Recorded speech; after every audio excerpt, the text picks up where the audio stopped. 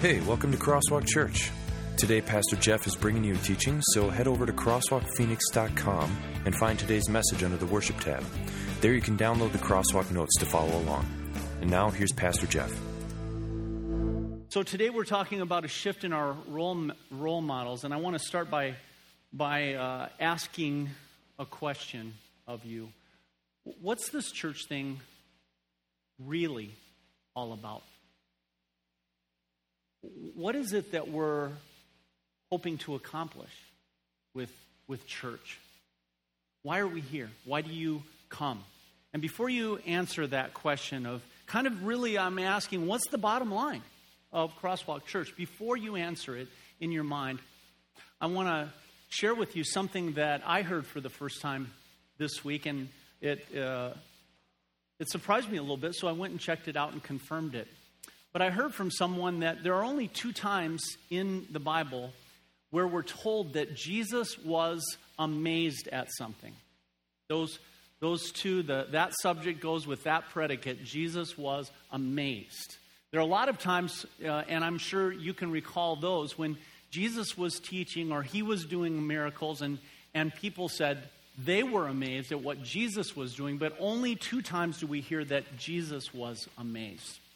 One of those is when Jesus returned to his hometown of Nazareth, and he went back and he's teaching and doing what Jesus did, and the people looked at him and said, "Who does this guy think that he is? Isn't this Joseph's boy? He grew up right here in our midst, just a carpenter. Isn't this Mary's son? Aren't these his brothers here that we live with every day, James and Jude and so on, and his sisters?" Maybe some of you didn't know that Jesus had brothers and sisters. But after Jesus was born, Joseph and Mary had other kids, both brothers and sisters. Jesus was a big brother to them. And what the people of Nazareth did is they slammed Jesus. They put him down. Who does this guy think that he is? And that's where we hear that Jesus was amazed, because the Bible tells us when he saw the response that his own hometown gave to him when he returned to it, the Bible tells us that he was amazed at, anybody fill in the rest of it? Their lack of faith. He was amazed at their lack of faith. And the reason I bring this up is there's a very similar set of circumstances occurring when the author of the letter to the Hebrews writes his letter. And let me give you a little bit of background before we read this passage that's at the top of your Crosswalk notes from Hebrews chapter 13. You see, what's happened, as you well know from the journeys of the Apostle Paul was called to be a missionary to the Gentiles. But ironically, when Paul went out and he began to start churches in Asia Minor, do you recall where he always started first? He would always make his first stop the synagogue in each little town. First Iconium, and then Lystra, then Derbe, and then so on and so forth. And he would speak, first of all, to his brother and sister Jews to let them know that all the promises of the Old Testament had been fulfilled and that this is an exciting and pivotal time because, remember all those sacrifices? Well, Jesus is the ultimate sacrifice. And remember that God has told us that he would send someone to save us from our sins and crush the head of Satan. That's happened. His name is Jesus Christ. And he got so excited to share this with the Jews. But that always created a split among the Jews. Some who would believe and begin to follow Jesus as the long-awaited Messiah, and some who refused to accept that he was the Savior sent from God. Well, obviously, in that scenario, then Paul would go on and preach to the Gentiles. Churches would sprout up, and they would be made of partly Jews and partly Gentiles. And those early groups of people, because they were stepping out from what they had always known and always done, and often disconnecting from their families to become followers of Jesus Christ, they were devoted followers of Jesus, on fire. But many years later, that initial fire began to burn low. In fact, you can, if you read the early chapters of the book of Revelation, see some of what was beginning to occur in these congregations around Asia Minor. And the author of the letter to the Hebrews is addressing this same issue. Clearly, this is a Jew writing to some fellow Jews, trying to lead them to come back to their Jewish faith. And why were they drifting? They were drifting mainly because they were afraid. Partly it might have just been, this is now old hat, but there was also a very active threat against these Jewish Christians that they could easily lay to the side if they would simply return to becoming Jews. Because over in those intervening years, what had happened is that Judaism in the Roman Empire remained a legal religion. Remember, this is the Roman Empire. They have the power to say and do pretty much what they want. And they continue to say Judaism is a legal, accepted religion in the empire, but Christianity, which is now seen as separate from Judaism, is not a legal religion. And under the auspices of the Roman government, the Christians begin to be persecuted. Their property is confiscated. Some of them are arrested.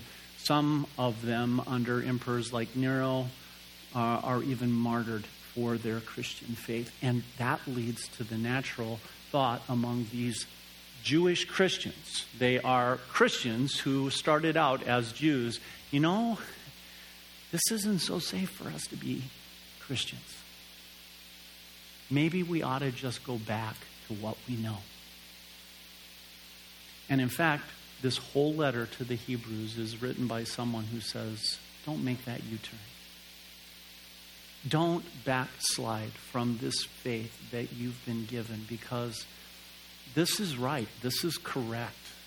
This is, as Jonathan just told us, the one and only way to forgiveness, a restored relationship with God, and eternal life in heaven. Don't let anyone argue you out of it. And earthly safety is not worth giving all this up. And as you read through the book of Hebrews, you'll find that the author is constantly defending why Christianity is the fulfillment of all the promises of Judaism. And that's why we have to stick with Christianity. But he comes to one of the last chapters in the book, and then he says, here's what I want you to remember. Remember those early days? And the people who passionately led us forward to know Jesus and to follow Jesus. I want you to remember those men and those women, those great men and women of God. And I want you to follow them because they follow Christ. And that's where we get to the idea of role modeling. So let's read it together. Hebrews 13. It'll be on the screen. You can look at it in your Crosswalk notes or your Bible app or your Bible. Here's what it says. Remember your leaders who spoke the word of God to you. Consider the outcome of their way of life and to imitate their faith. Jesus Christ is the same yesterday and today and forever. Boy, now, I just want to pause there. In today's world, that literally sounds challenging and maybe somewhat dangerous, because it sounds a little bit like he's saying, follow people. And he is. But what we're going to see is he's saying, follow people when they follow Jesus, because that's what those early leaders had done. Let's keep going. Do not be carried away. See, he can see clearly they're sliding back. Do not be carried away by all kinds of strange teaching. It's good for our hearts to be strengthened by grace, which only comes through Jesus. Not by eating ceremonial foods. That's a little shot at their previous faith, which is of no benefit to those who do so. It doesn't work. We have an altar, a better altar than the altar in the temple and the tabernacle. And it's an altar from which those who minister at the tabernacle have no right to eat.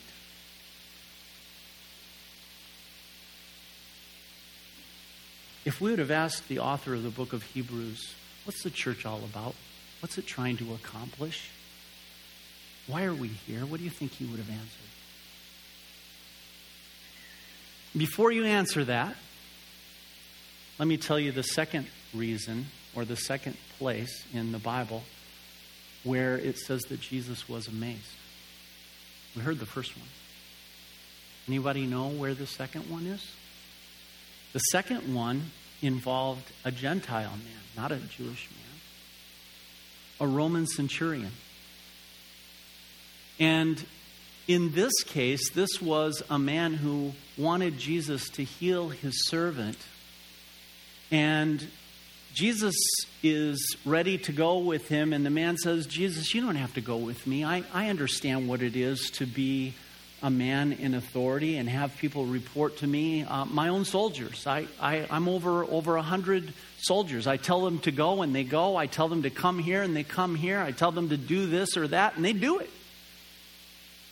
Jesus, I know you. You are the Savior. You're the Lord. You're God. You have authority, and I trust that.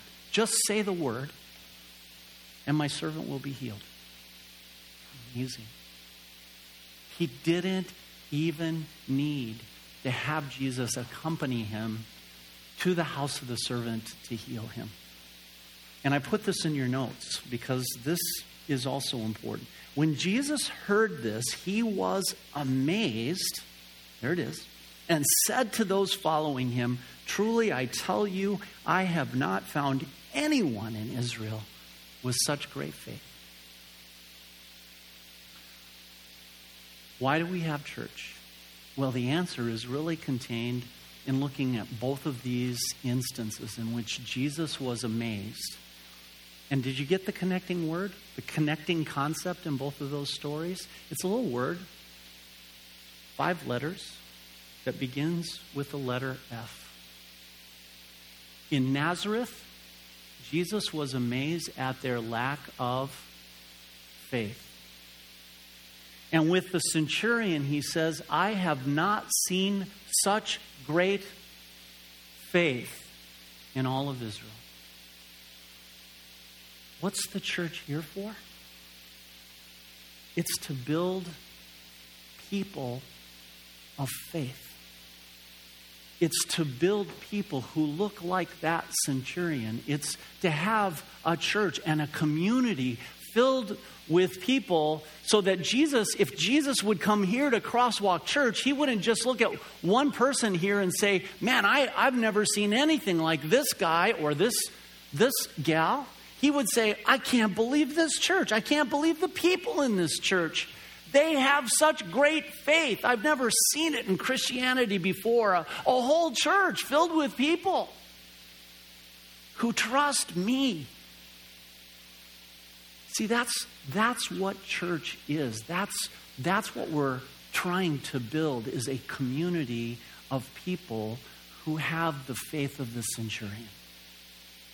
And we're trying to avoid what's happening with the Hebrews and what happened when Jesus went to Nazareth, that we slide back from our faith, or we lose our faith, or our faith fades, or that we don't get it. And right down to today. Now, I want you to understand why faith is so important. Do you know why we're trying to build a community of faith? In reality, what we're trying to do, I would compare it to building a chain. So what church is about building a chain. And the final link in that chain, the last one, is the one that links us to God and connects us to Him and puts us into relationship with Him. What we really want, the complete bottom line, is that you have the strongest possible connection to God. That He is your Father and your best friend, and you know that He and His love are with you every day of your life. And that's where faith comes in. Look at the passage I put in your crosswalk notes. So in Christ Jesus, you are all children of God through faith. What is it that gives us our connection to God? It is faith. It's belief. And so faith, the building up of faith is so critical because, again, those are the last two links of the chain. As we build up faith, what do we also build up? According to that, you are all children of God through faith in Jesus Christ. We build up a stronger connection to God. Your identity becomes more and more firm that you are a child of God as your faith becomes more and more firm. So here's what I want you to write down. The first thing to just understand is that our connection to God comes through faith. The stronger our faith is, the stronger our connection is. That's why Jesus was amazed. He was basically saying, man, you are so connected to me and to God that you trust if I just say the word, it's going to happen. And that is amazing to me. And how then do we locate the next link in the chain? What is the next link in the chain? If our connection to God is linked to our faith, what can strengthen faith? How does the church, in other words, go about its bottom line work of building up faith in people's hearts? And that we find in the next passage. Consequently, it says in Romans chapter 10, verse 17, faith comes from hearing the message, and the message is heard through the word about Christ. Go back to the very top of the page. Remember your leaders who, let's read it together, spoke the word of God to you. See, even back then, they knew that the way for the church to go about its business was to speak the word of God to people, to share the gospel with people. Faith comes from hearing the message. And then Paul in Romans 10:17 gets even more specific, doesn't he? Not just any message, not just getting people to read the Arizona Republic, but the message about Jesus Christ. It's the gospel, the good news of all that he's done for us, the cross, the nails through his hands and feet, the blood shed for you and me, the death that he died. And not just those raw facts, but the why behind all of those things. Why did he have nails driven through his hands and feet? Why did he bleed and why did he die? Why did he suffer and allow himself to be mocked? And the Bible answers it so clearly, because he loves you and because he loves me. And because he was that better sacrifice that is talked about in the book of Hebrews, that clears away and clears out all of our sin and guilt and shame. And then he rises again to show us that the victory is his. The victory is won. The victory is ours. That's the message that does so much to shift our hearts, to change our minds, to move our lives onto a new track. So here's what I want you to write down next. Our connection to faith comes through the gospel. So are you seeing the chain? Our connection to God comes through faith. Our connection to faith comes through hearing the gospel promises of Jesus Christ. This is why he says, remember your leaders who spoke the word of God to you. And we have to get faith to understand why hearing God's word is so important. I've used this illustration before, but this is a case where I feel like, man, this is one I can't repeat too often. I want this one to be stuck in your heads. Faith is, first of all, knowledge. And I want you to write that down. Find a space in the margin. Faith is knowledge. We have to know the facts. Don't buy into the faith in faith philosophy that's all around you in the world today, that if you're just sincere, doesn't matter what it's about, doesn't matter who it's in, as long as you believe strongly enough, you're good. That's baloney. We have to know who and what it is we believe, because the foundation of Christian faith is Christ and the Word of God.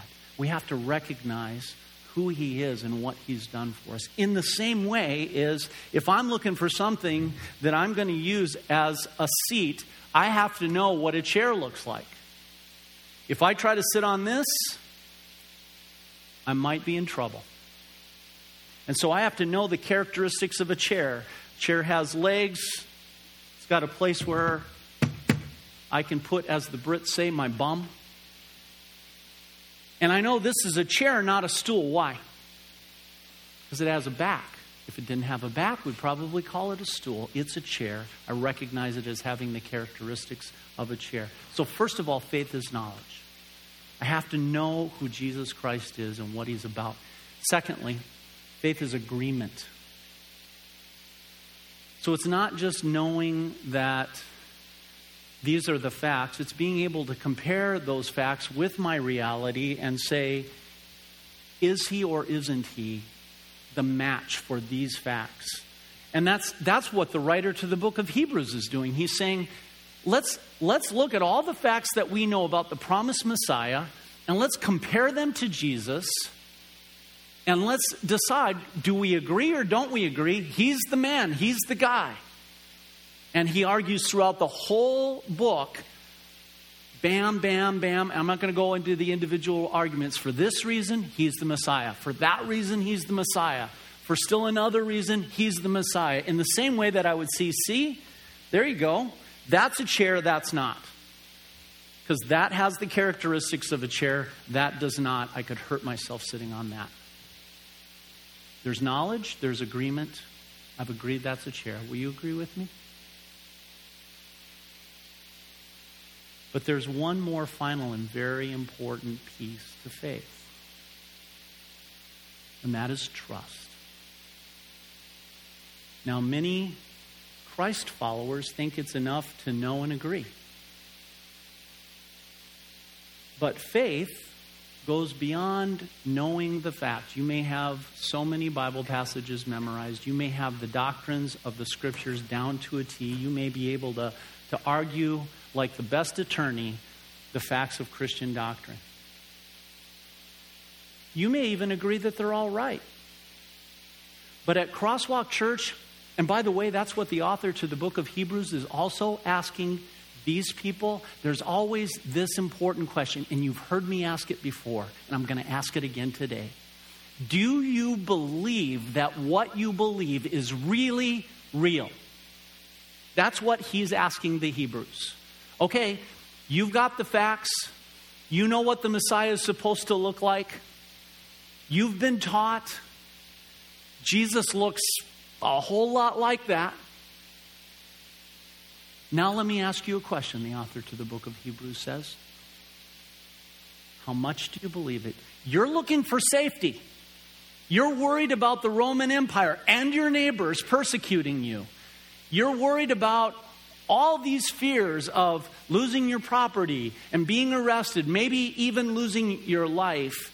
But do you believe that Jesus Christ is Lord of the universe, the creator, the one who sustains your life, your protector, your hope? You know what he's asking them?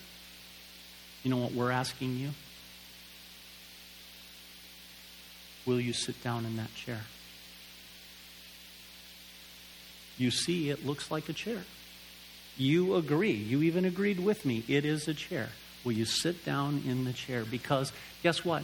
Our church is not doing its job unless we're doing all three. We're teaching you to know Christ. We're teaching you to agree that Jesus is your Lord and your Savior and your hope and your future. And then what we want for you is to sit down and rest in those promises. And when you ask yourself, do I believe that what I believe is really real? The answer is a resounding yes. And because it's yes, it bleeds through into every last nook and cranny of your heart and your mind and your life. You sit down and you rest, really rest in Jesus. That's the bottom line for church. Isn't that what the centurion was doing? When he said, Jesus, I don't need you to come to my house. I'm relaxed, see? I'm perfectly at peace here. You just say the word. I know it's going to get done. And because the centurion sat down in Jesus, what did Jesus do? He got amazed. He got amazed. I have never seen faith like this before. See what it says in 2 Timothy 3:16 and 17? All Scripture is God-breathed. You see, when we study this book, we want everyone to know and believe and trust that this is no ordinary book. It is straight from the mouth of God. And it is useful. Circle that word, star that word. It is not just something to go, oh, that's interesting. Oh, that's intriguing. Oh, that's surprising. It is useful. On the very first Sunday of this Shift series, I said the sermon is only half done when you leave this room. And the reason I said that is because the sermon's not done until you take the word of Jesus and put it into practice in your life. And you only do that if you believe that what we're teaching, when we teach from the Bible, is useful to you. And that's what it says it is, useful for teaching, for rebuking, which means telling people you're going the wrong way, correcting, getting people back on track. That's what the writer to the Hebrews is doing. And training in righteousness so that the servant of God may be thoroughly equipped for every good work. What we're looking for as a church is to equip you not only to receive Christ's blessings and rest in Him, but also to say, now how do I say thank you to Jesus? How can I worship Him and serve Him and give on to others what I've received? How can I give glory to God? In other words, in everything that I do and say in my life, well, it comes through Scripture. So here's the last link in the chain, and that's what this series is all about. And I wanted to come back to this and help pull it all together, because sometimes it's easy to get disconnected and not really have clarity on why we're teaching this series called Shift. The bottom line for the church is people who are deeply, deeply, deeply connected to God and resting in Jesus, which happens through faith, which happens through the teaching of the gospel.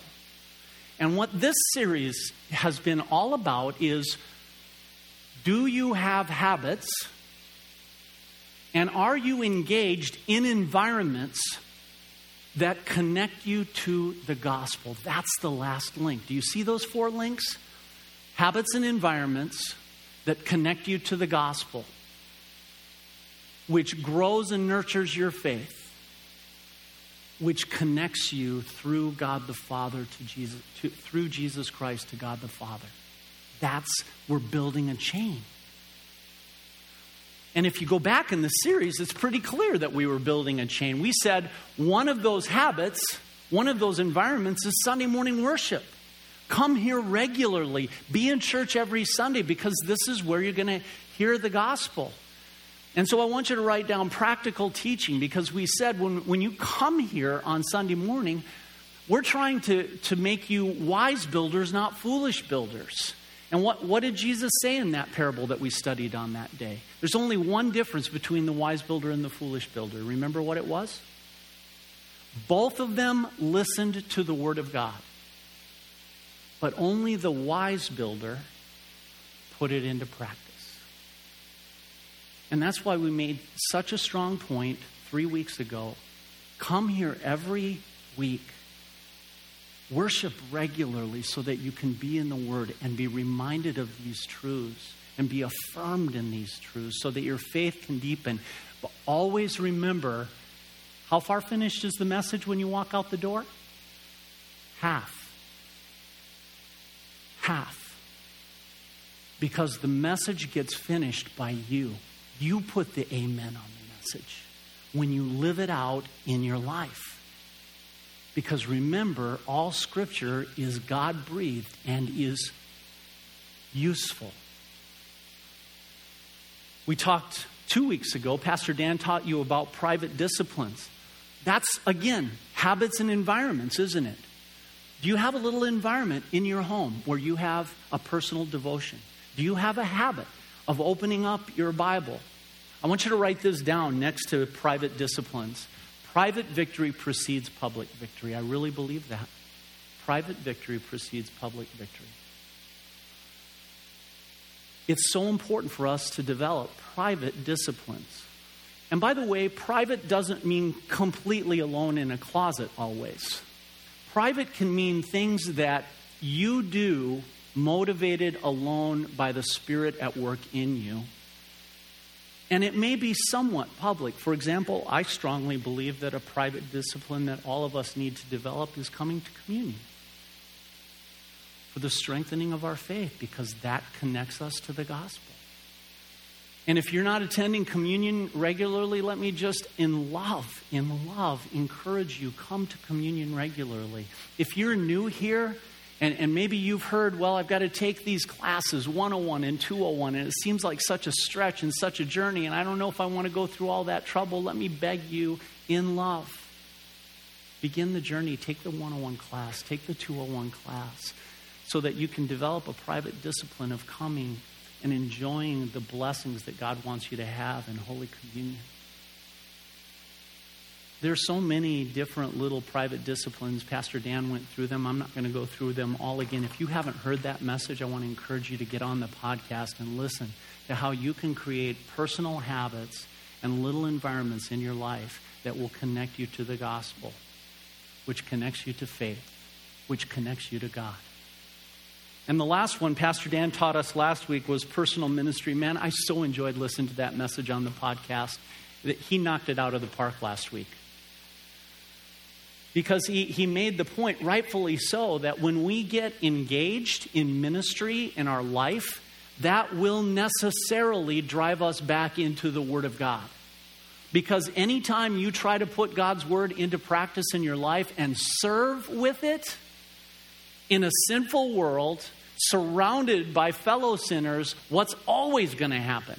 You're going to be challenged. You're going to fail. You're going to feel hopeless at times, like, I just can't do this. And then there's going to be the occasional wonderful blessing of success. And all of that is going to cause you to go, wow, I need you, God. I can't do this alone. And when there seems to be some little lamp of success burning, I just got to thank you for that, because I can tell it wasn't me, it was you. It drives us right back into the Word. It reminds us that we're sinners. Because when we serve, whose failures are we most reminded of? You know, our own. Serving keeps us repentant.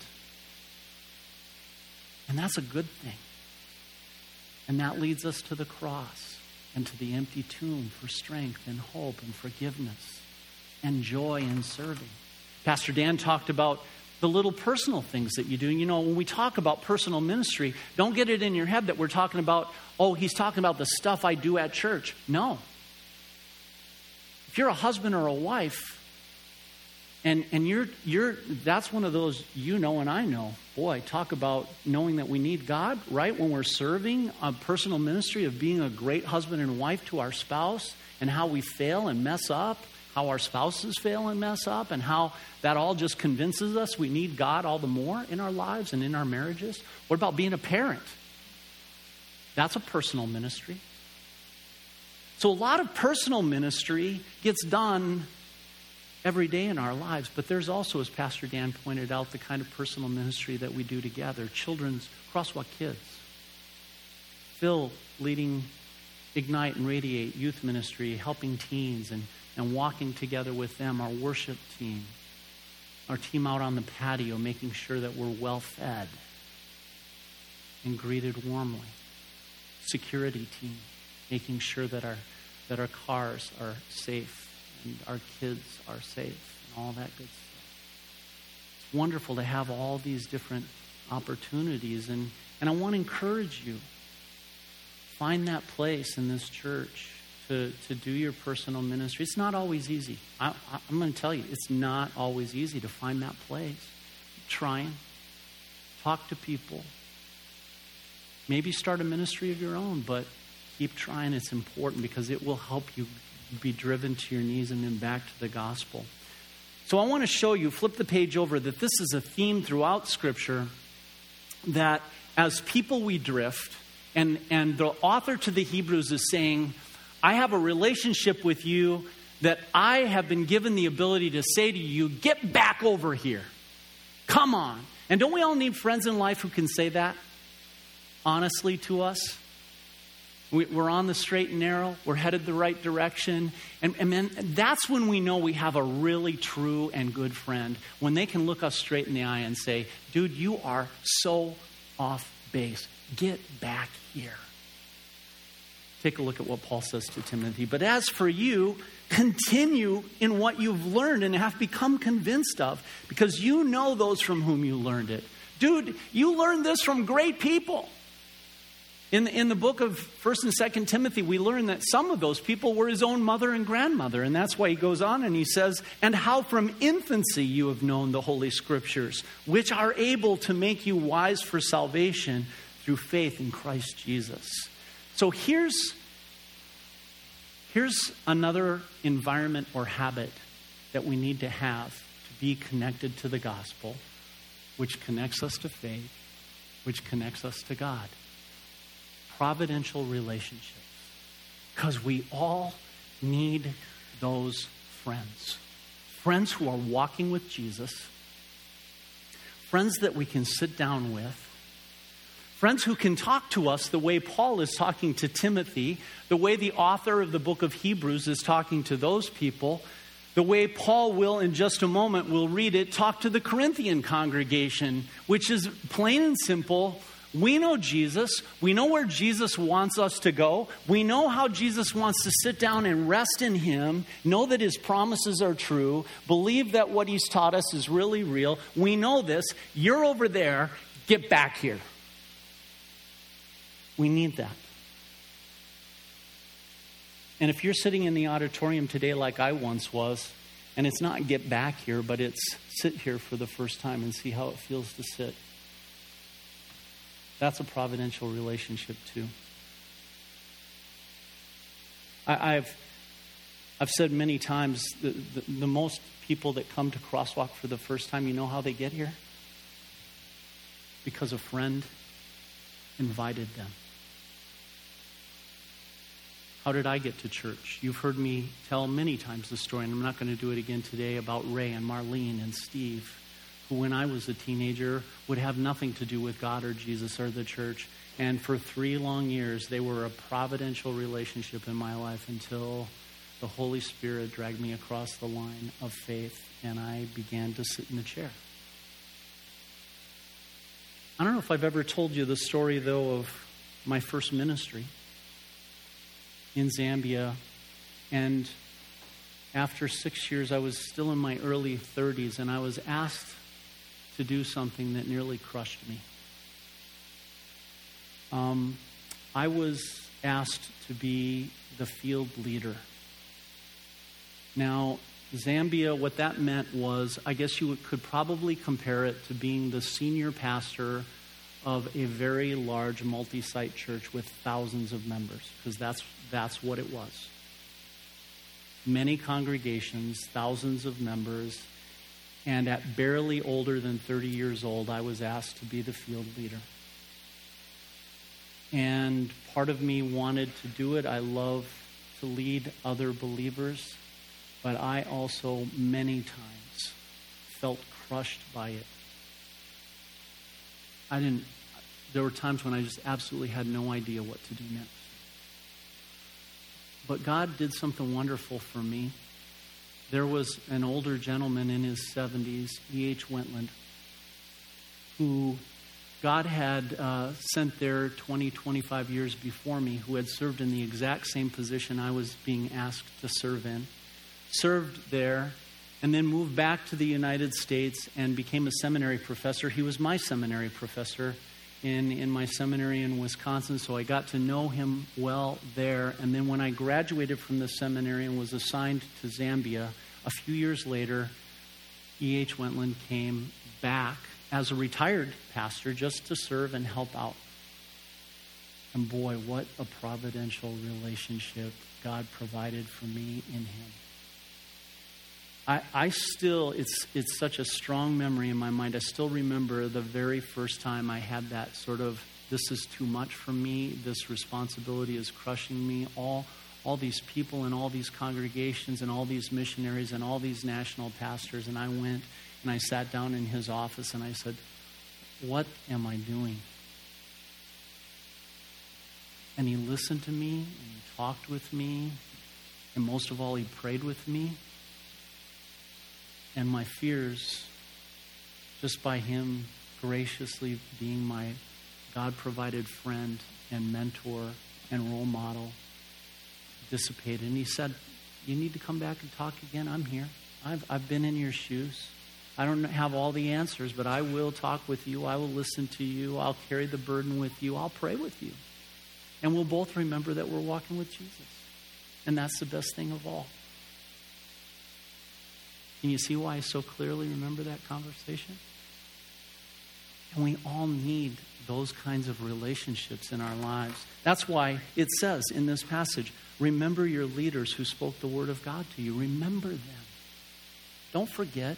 Samuel Johnson says it so well. We more need to be reminded than we do instructed.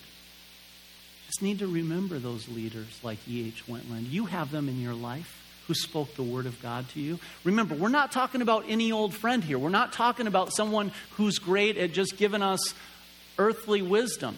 This is about having a friend who follows Jesus and is filled with his wisdom. Consider the outcome of their way of life and imitate their faith. I always think about E.H. A man who lost his first wife to cancer and then remarried 5 or 6 years later and had 2 wonderful marriages guided by Christ, and returned to Africa twice, taught at the seminary, and I thought, man, compared to the life I grew up with, I can consider that outcome of way of life all day long, because that's wonderful. It's to be walking together who walk with someone who walks with Jesus is wonderful. And do you know why? If you're walking with someone who's walking with Jesus, who are you also walking with? Jesus. Because when he walks with Jesus and you walk with him, you're going to be walking with Jesus. And that's exactly how it works. Here's what Paul says. He was that kind of friend. Do not be misled, he says to the Corinthians. Remember? Get back over here. Bad company corrupts good character. You guys, you're drifting.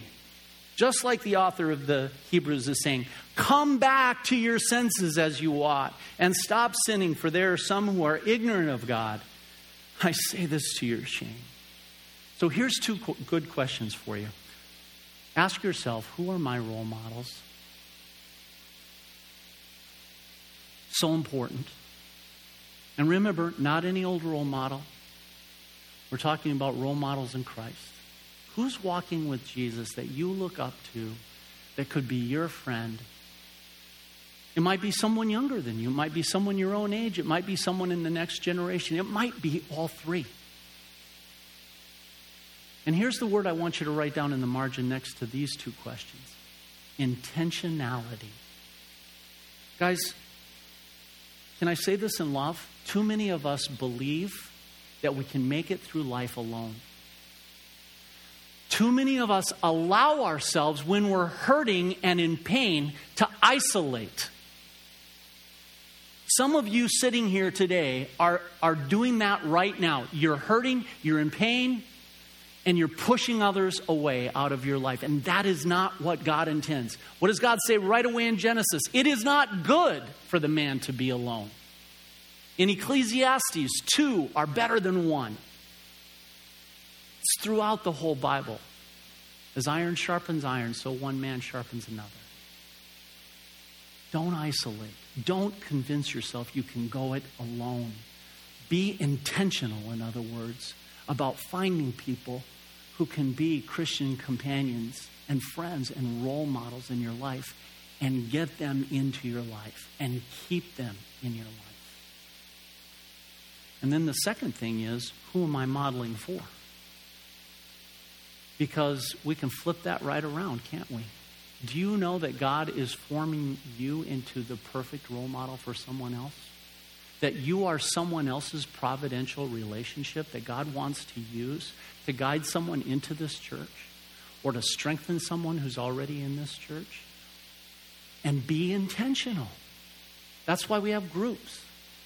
That's why we have ministry teams, to provide little, once again, environments where you can connect with others and say, I'm willing.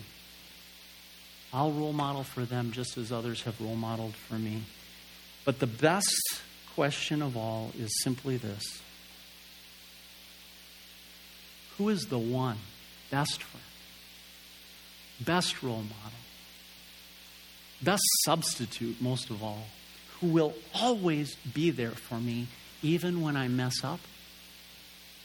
And that's what I love in this Hebrews section. This little verse is the most beautiful verse of all. Jesus Christ is the same yesterday and today and forever. Isn't that awesome? There's your friend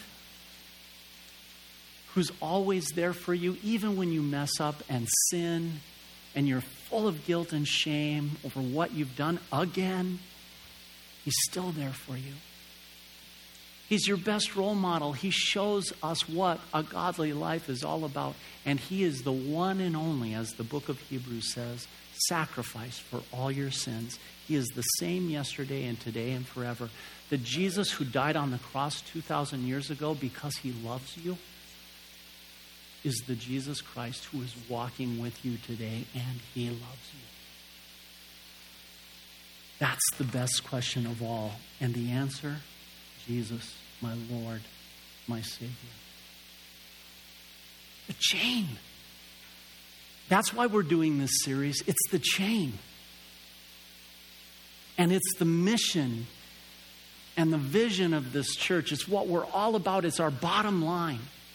We want you to come every Sunday and get practical teaching. We want you to have private disciplines in your life.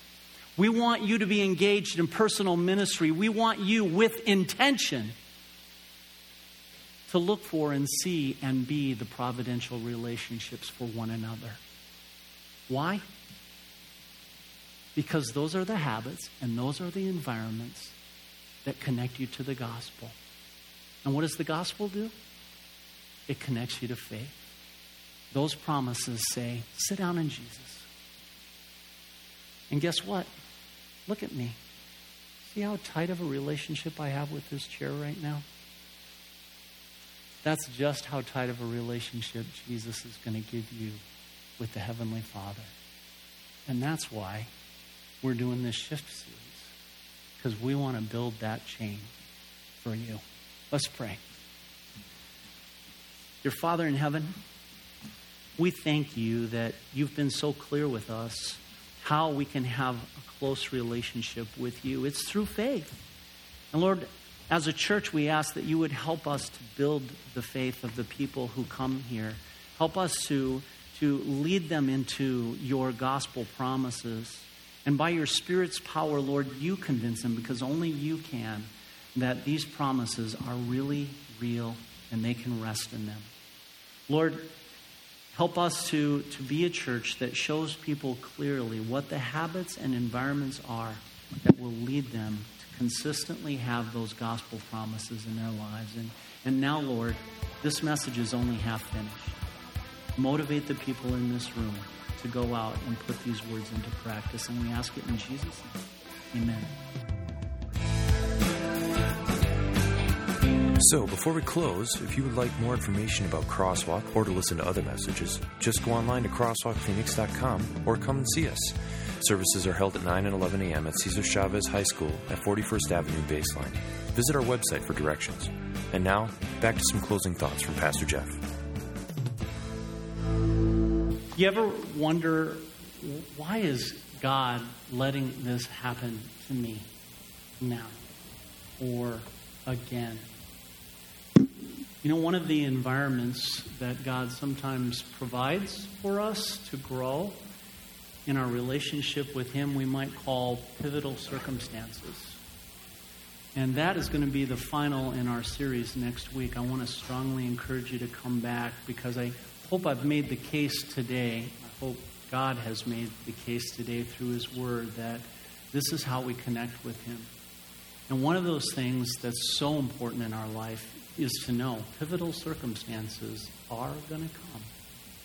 And so how can those be circumstances in which we rest even more firmly in Jesus and His promises? So with that little intriguing teaser, I'm going to send you out into your week to start finishing the rest of the sermon. The Lord bless you and keep you. The Lord make His face shine on you and be gracious to you. The Lord look on you with favor and give you His peace. Amen. Have a great week in the Lord. We'll see you back next week, and I'll see you on the patio.